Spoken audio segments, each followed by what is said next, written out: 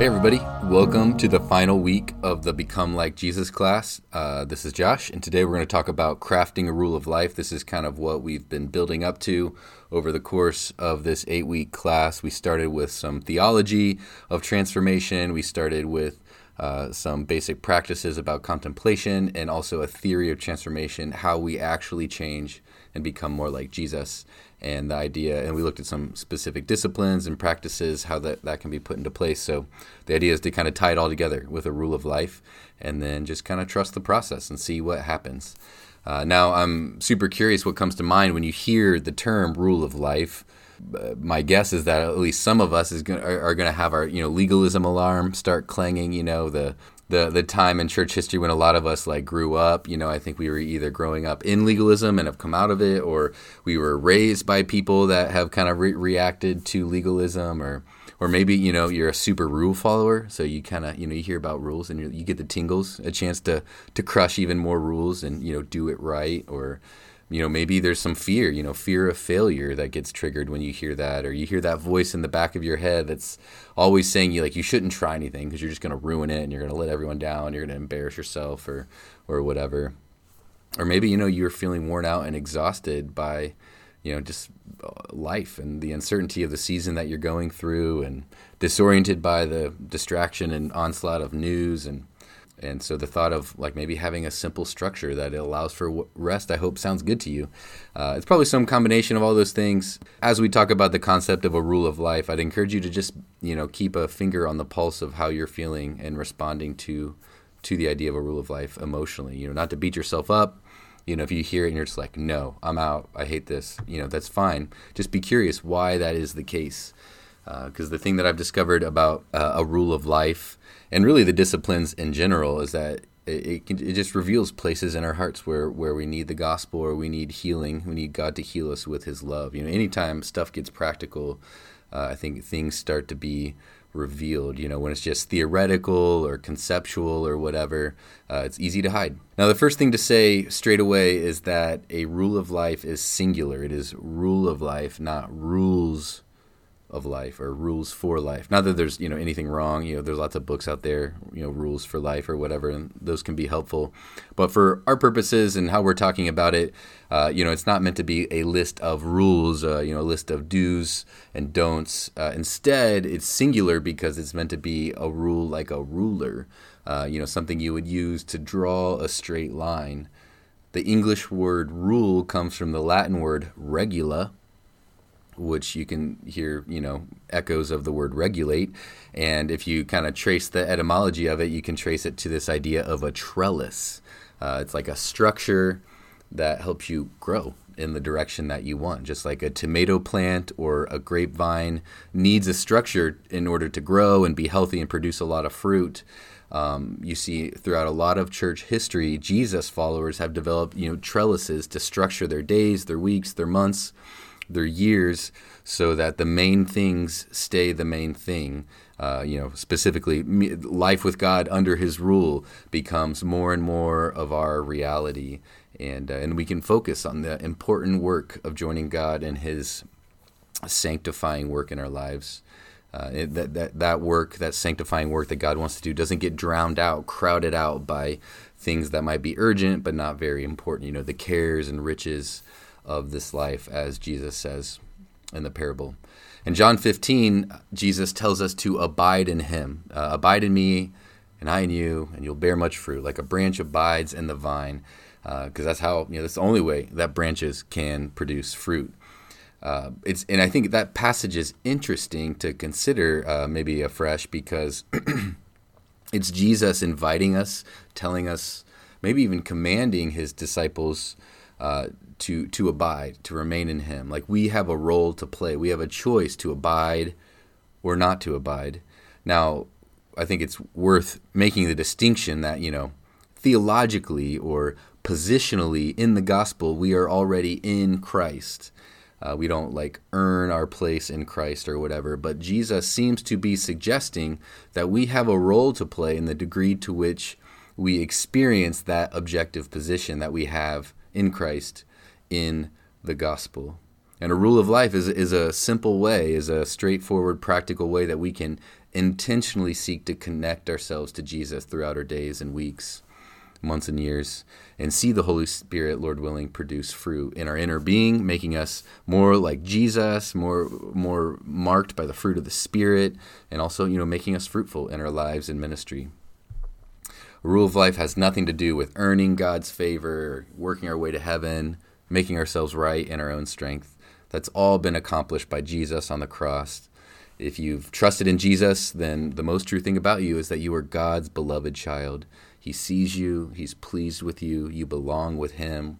And in that grace, in that unconditional positive regard, that unmerited favor and love from God to us, the God of the universe who wants you to call him Father, we can then make choices with our new hearts, with a renewed mind that put us in the place to receive that grace and love. That's the main objective with the disciplines, with a rule of life, is to help us all make space to receive God's ferocious love for us in Christ. And love ultimately is how we are transformed. Love is how people change to become like Jesus. It is the prerequisite, the conditions, or the atmosphere with which we are truly transformed. So sorry if that was a little redundant or whatever. Just want to go, above and beyond to communicate that when we talk about a rule of life and the disciplines, we're not earning anything. We're just making ourselves available, and that there is the objective realities of the gospel that God does for us in Christ. And then there's the subjective realities of the life that we can live after he has done that work in us. So that's what we're getting at here. Now, the concept of the rule of life has been in church history for a very long time. Saint Benedict, I think, was one of the first to come up with a rule of life right at the fall of the Roman Empire, 3rd or 4th century there. And there's actually a really fascinating parallel that Rod Dreher points out in his book, The Benedict Option, that there's some similarities between our cultural moment and Benedict's cultural moment. He saw the chaos as the pillars of civilization were failing, and all the structures and institutions of the Roman Empire were beginning to fall apart. And so he wanted to create a rule of life that Jesus followers could gather around together and allow it to give structure to their lives in order to protect the way of Jesus, so they might have some stability in the way of Jesus as everything was crazy around them. Historically, a rule of life was meant to be practiced in community. Most of the famous ones that we have today throughout history, church history, were designed for a group of people to do together. So that's an important thing when you look at the history of rules of life. Now, I'm not necessarily saying that civilization's falling apart, but I think we got to be honest. It's been a tough couple of years. And when you look at the bigger picture, there's a sociologist at Notre Dame called Patrick Deneen, and he wrote a book a while ago called pre-COVID, pre-2020 and everything that we've seen, where he basically looks at what he would call the failed experiment of liberalism. And the book is called Why Liberalism Failed. To be clear, he's not talking about liberals like Democrats versus Republicans or something like that, but instead he's talking about liberalism as the political and social philosophy that is about individual rights and civil liberties and democracy and free enterprise and all that. And according to Patrick Deneen, the sociologist, it is a philosophy that is not sufficient to keep a civilization intact. We could talk a lot more about that. Sorry if that's distracting. I bring that up because his conclusion, the sociologist, and he's at Notre Dame, so he's got some Catholic roots, is his conclusion or prediction is that the future will be made up of small communities of practice.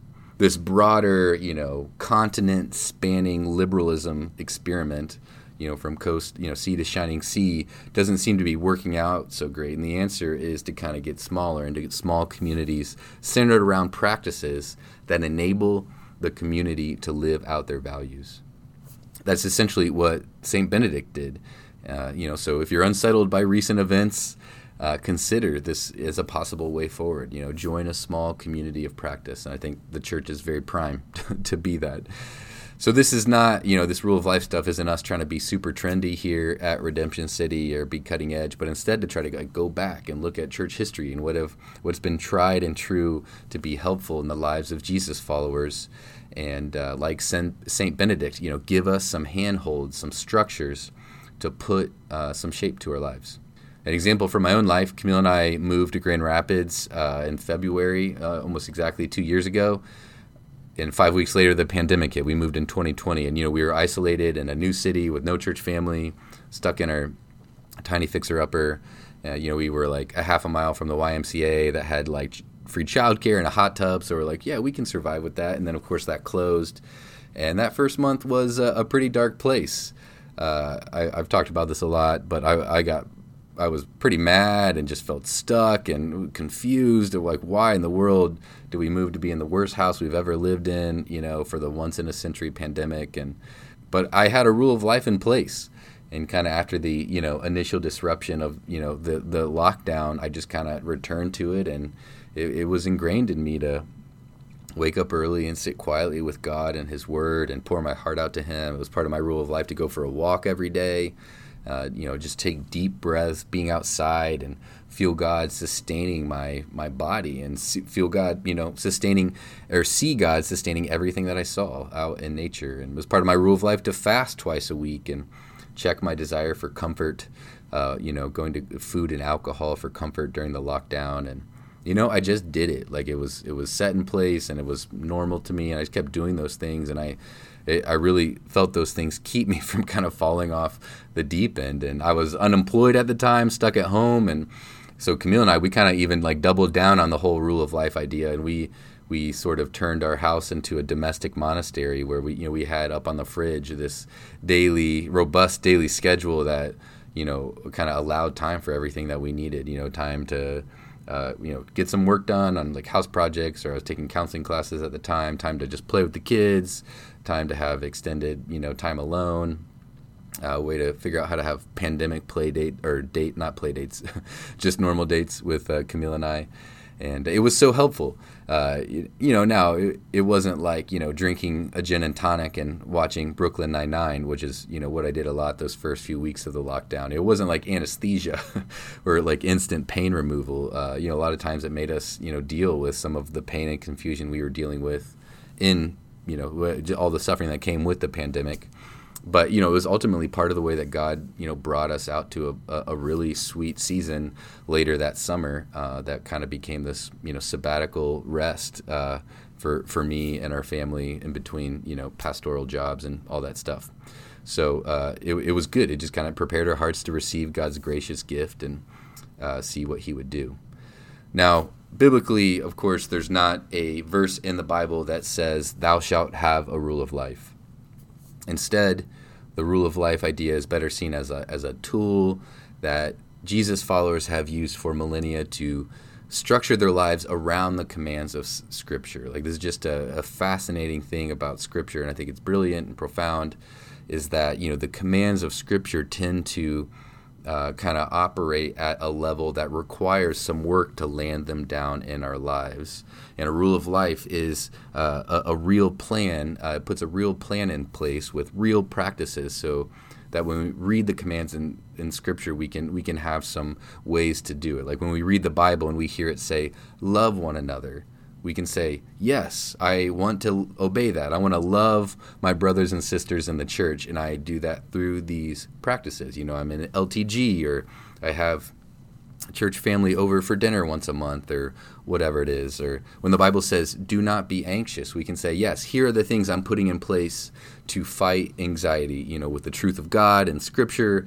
Let the peace of God be my reality. Things like silence and solitude and Sabbath and simplicity and how much news we consume, or how much social media we look at, and how we relate to our phones, which of course makes us more anxious. So, we read these commands. Jesus doesn't say like, only read 10 minutes of news a day or something like that. But he does say, don't be anxious. Don't worry about your life. So what kinds of things might we put in our rule of life to help us embody that? Or, a big one is the Bible says things like, flee sexual morality, or don't have a hint of sexual morality in your life.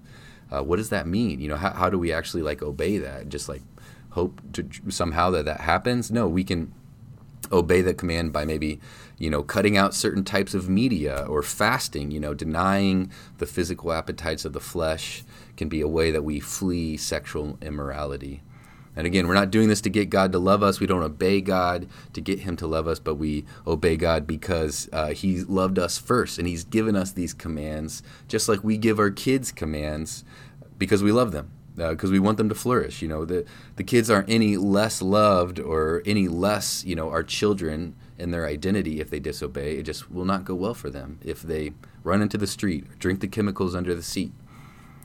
And there's great comfort, to read the commands of Scripture and say, here's how, by God's grace, with dependency on the Holy Spirit, I am seeking to obey these commands. This kind of really popped to me when I was preaching on James last summer of 2021. We went through that book because there are a ton of really beautiful commands in James. It's a very practical book, but they're kind of abstract. And in James 4, 1 through 10, there's like a bunch of commands where it talks about like, you have not because you ask not. So like, ask God for what you want. Draw near to God. Resist the devil. Cleanse your hands. Purify your hearts. Humble yourself. Like those are all in the imperative. Those are all commands. And as I was thinking through, like, how do I land the plane of this sermon, naturally I made a grid because that's what I do for everything. And so, I think I actually put it up on the screen in the sermon. The command is, ask God for what we want and draw near to him. What spiritual discipline might help us do that?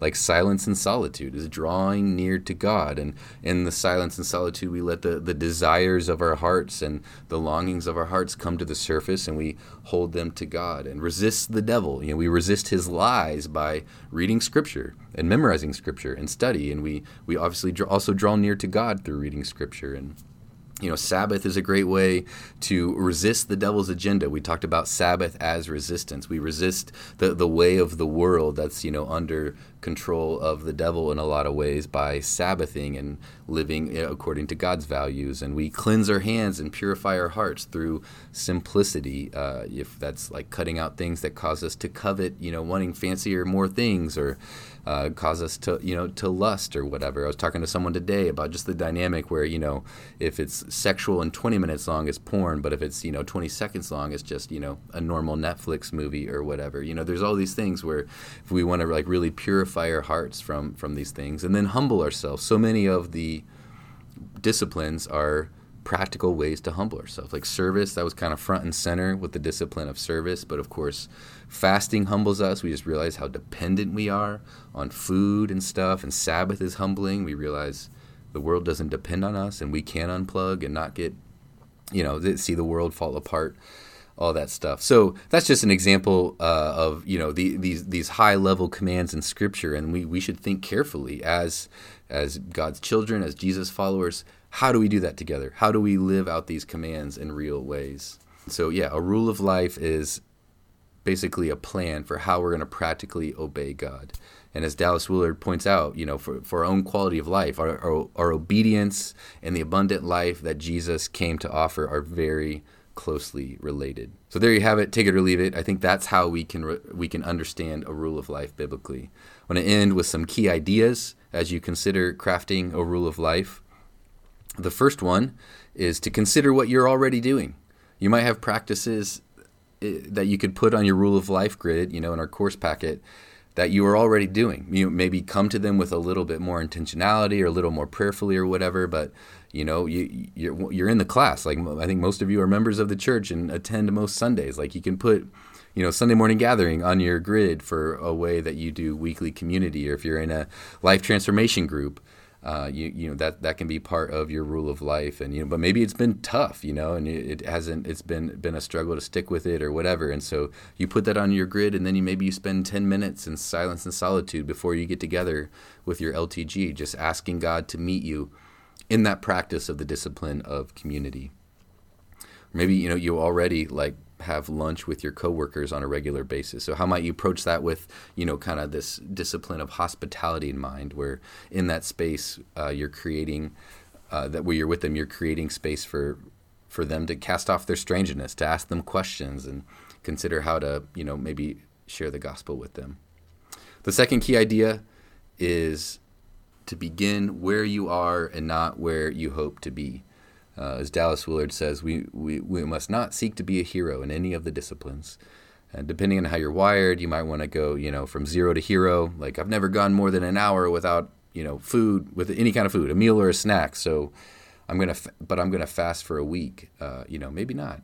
And the key to a rule of life is to set it, with growth in mind, and set it to where it'll be something that you actually do. But I guess complementary key idea is to actually do something, like actually put something on the grid and just try it, just go for it, experiment with it. And that's the beauty of disciplines, is that, through small steps over time, your capacity and enjoyment of something will grow, which is the classic running example. You might hate running and only be able to run, a quarter mile at first, and you're miserable. But over time, you can go further and further, and then, as your body gets stronger and healthier, you can begin to actually enjoy running. So if scripture is hard, maybe just start with a psalm in the morning and some quiet. Or maybe silence and solitude is hard because you're, like me, just a degenerate extrovert. So do 15 minutes a day and hope to maybe build up to like a 4-hour retreat sometime in the fall, something like that. But I'd encourage you, just looking at the Rule of Life grid in the course packet, to put a few things down that you think you could really own and commit to for the next 6 months, and just trust the process. Like, maybe I can give you another copy. You could put it out, on your mirror at home in the bathroom, and just trust the process and put all expectations for results on God. He's the only one that can bring about the fruit that we really hope to see. That's the whole point of John 15. Apart from Jesus, we can do nothing. The next key idea is to consider having a fully formed rule of life. The 8 core disciplines that we've covered in the class, I think, work really well together. Might be a lot to, jump into 8, new ones or whatever. But typically, legalism is a pitfall that comes into play when we don't consider the full range of disciplines. We only pick the ones that we naturally like, and then we can, start to judge people. If like someone is really service-minded or community-minded, we start judging introverts that aren't as like available to relationships, or or vice versa. That person can't be silent to save their lives, and I do silence and solitude. And this is the obese teetotaler phenomenon. Like, it's really good to practice simplicity and not drink too much, but if we need bariatric surgery, there's something else going on. Or this is the burnt out church member who serves so much but are like grumbly and resentful and can't rest and are mad at all the people that don't serve as much as them. The minimalist who has 3 white shirts that are perfectly made and ethically sourced and all that stuff, but no white space on the calendar. So you know what I'm saying. There's probably too many examples. A fully formed rule of life gets at a couple different categories when it comes to the disciplines. So a fully formed rule of life is going to have disciplines of abstinence and disciplines of engagement. So service, community, hospitality are the engagement ones. Sabbath arguably is both. And then, silence and solitude, quiet time with scripture. We want to have all of those on the map. And depending on your personality, those will be in different ratios. Some people might need a lot of discipline of abstinence, a lot of silence and solitude to kind of have a healthy baseline. And, some people might need a lot of people time. Consider your personality, because that's some other categories. Based on our personality, some disciplines will be upstream. It'll be like us kind of working against what comes naturally to us, and there's good work that God can do in our lives there. Or it could be in the category of downstream, easy, life-giving. So, I've learned that if I have a day of work where I'm just alone in my office all day, like it just doesn't go well for me. I tend to feel really kind of hopeless, and it's like really hard to engage with the family or whatever. Like I need, time with people or whatever. And then the other idea would be, and a fully formed one, is just to consider, your stage of life. If you got, a lot of kids, or, work is like super draining and emotional for a season or whatever, you might need to flex your rule of life around, what you're actually going through.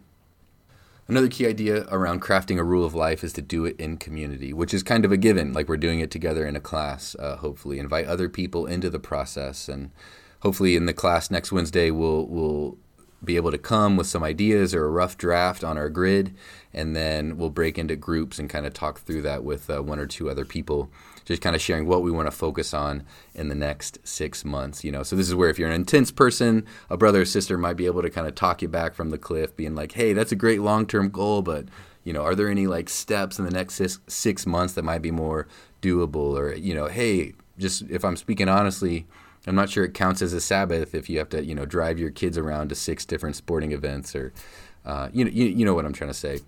And the last key idea with a rule of life is a rule of life isn't everything we do in our lives, but a good rule of life can be the way we do everything in our lives.